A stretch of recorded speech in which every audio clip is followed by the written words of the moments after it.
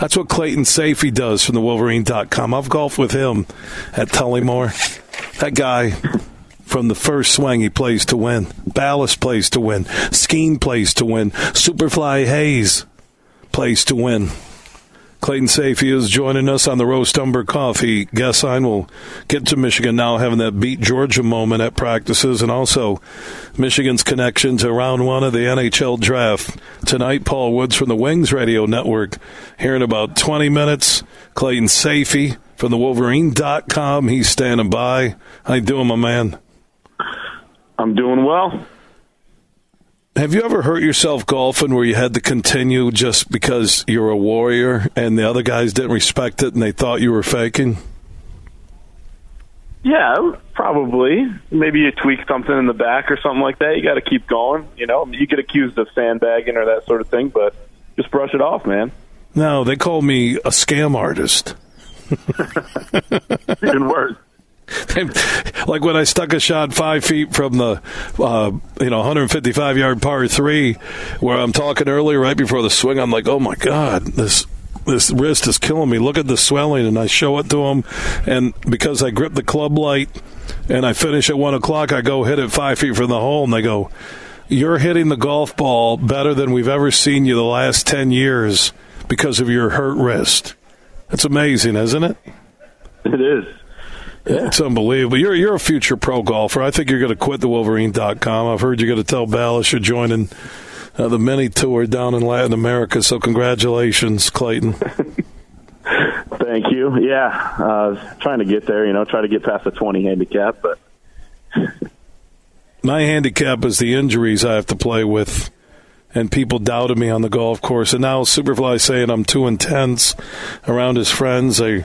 They're like, you just want to win. You're like yelling at our team. We're supposed to be on a scramble together, camaraderie, and you're just acting like a South American dictator. And I said, hey, I play to win, okay? I do. I'm watching this Valenti outing here.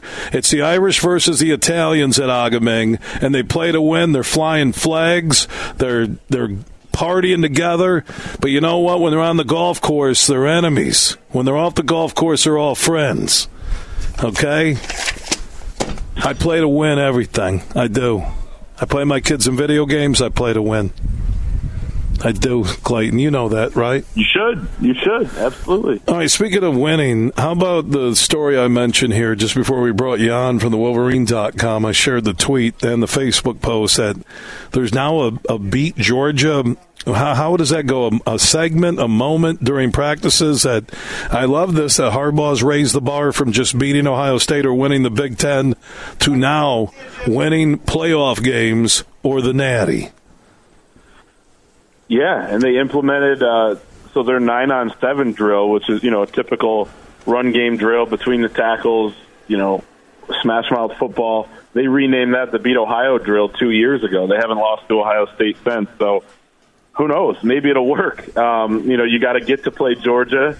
If you're gonna beat Georgia, so a lot of games to go between now and that opportunity, but Michigan's going right at them. They understand that Georgia's the class of college football right now. They've kind of overtaken Alabama, at least for the time being. Alabama could get that right back in an instant here this fall. But 2 straight national championships. They're the favorite to win a 3rd straight. They'd be the first three-peat team in college football since, I think, Minnesota in the 1930s. So it would be an incredible accomplishment. So Georgia is at the top right now, and Michigan's aiming towards that. Now you get the jokes, should have the beat TCU drill. Completely fair. They shouldn't have lost that game.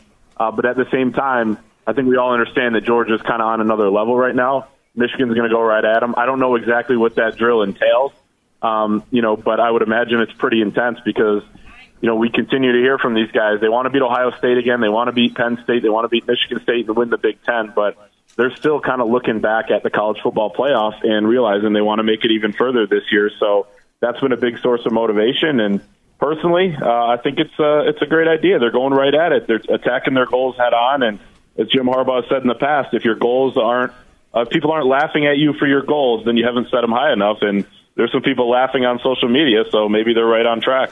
Well, what are you laughing at? They're going to be, they have outside of Williams at USC, the best quarterback returning in the country in JJ, and they have a better defense and a more complete team than USC does. So it's not hyperbole, but I think there's just a lot of Michigan haters. Even I was talking to people here at Agaming, where I'm like, look, I think Michigan State's going to struggle to be a 500 team.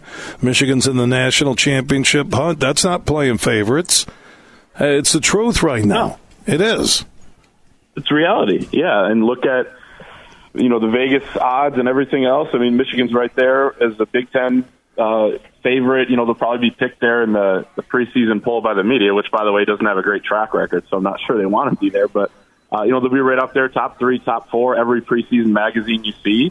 Michigan State, obviously, struggling right now and trying to get back on track and make a bowl game. But, and there are plenty of schools in both of those boats. But Michigan right now, with what they have coming back, should be aiming for something like this. And as we saw, 2 years ago when Jim Harbaugh took the stage at Big Ten Media Day and said, we're going to beat Ohio State or die trying. Of course, he had some haters come after him then as well. But at the same time, if you're good enough to beat Ohio State, you're probably good enough to beat everybody else on your schedule. And we saw that last season outside of the college football playoff game. So if you're good enough to beat Georgia, not that naming a drill makes you, good enough, but trying to attack that, can certainly help. If you're good enough to beat them, then you're probably good enough to beat anybody else. So I think it's the right way to approach it. Well, think about how close Ohio State was to beating Georgia in that other semifinal. I mean, and they if they make that field goal, I bet my life on it. They go drill TCU or at least win that game, and they're national champs. So I don't think Georgia's a world beater. Bryce Young has gone from Alabama. I'm looking at Texas. I'm going down the list. Clemson, the usual teams that are there in the national title hunt, the Oklahomas. I know USC with Lincoln Riley now has emerged as all of a sudden this instant national champion. I just like Michigan. I really do. I think they're going to run the table. I think they're going to win it all. That same focus they had to get by Ohio State back-to-back years, win back-to-back Big Ten titles. I think they're going to make it the trifecta, and I believe they're going to go undefeated. People are coming after me, Clayton, when I said, 15-0? Is that the final number if they win the Big Ten championship? Yeah, in the 2 playoff games. Yep.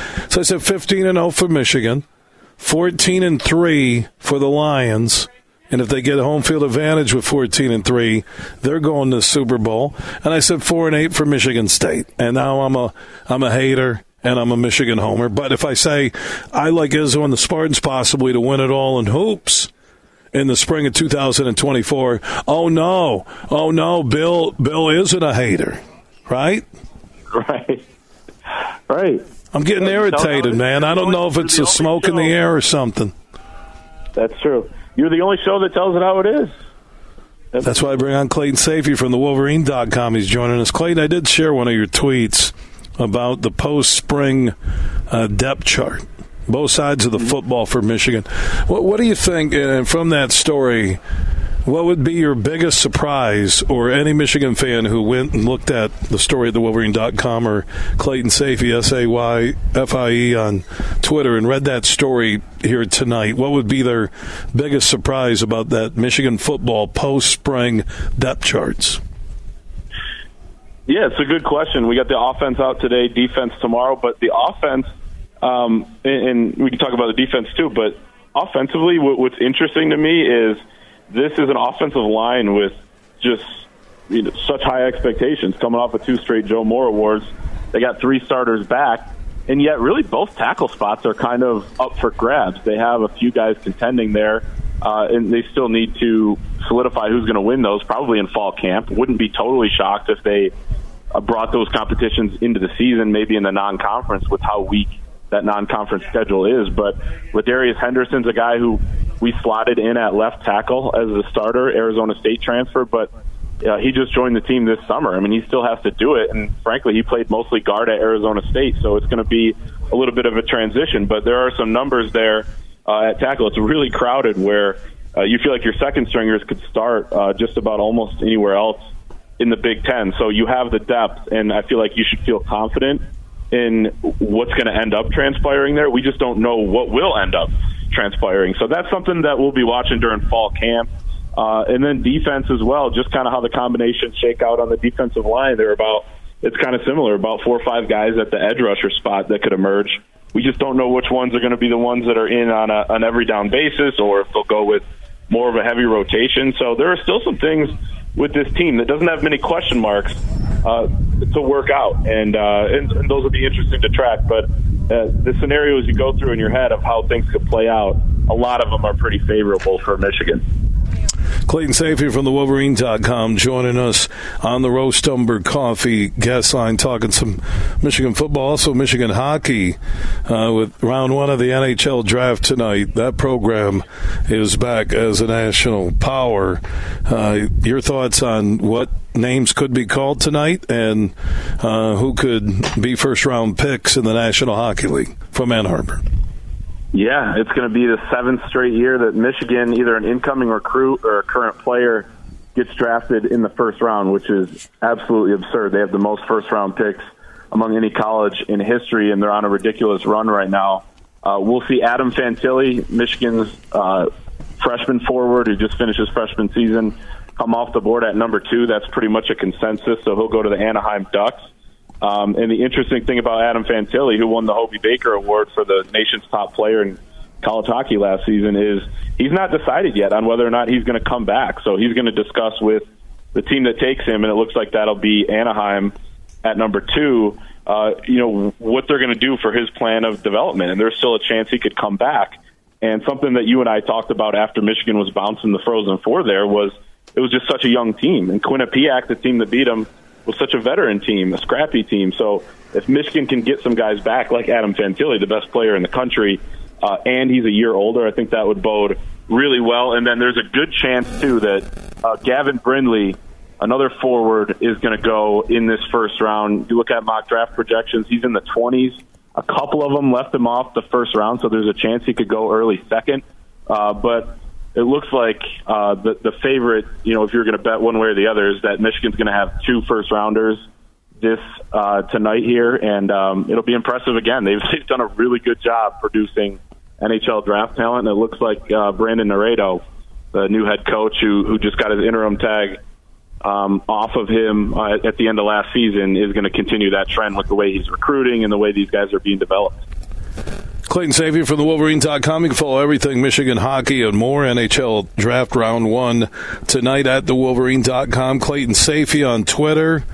What's the Twitter handle again for you? We got CSAFE23, CSAYF23. Oh, that's it. That's easy and interesting. We'll just do an algebra test right after it too. That's fair.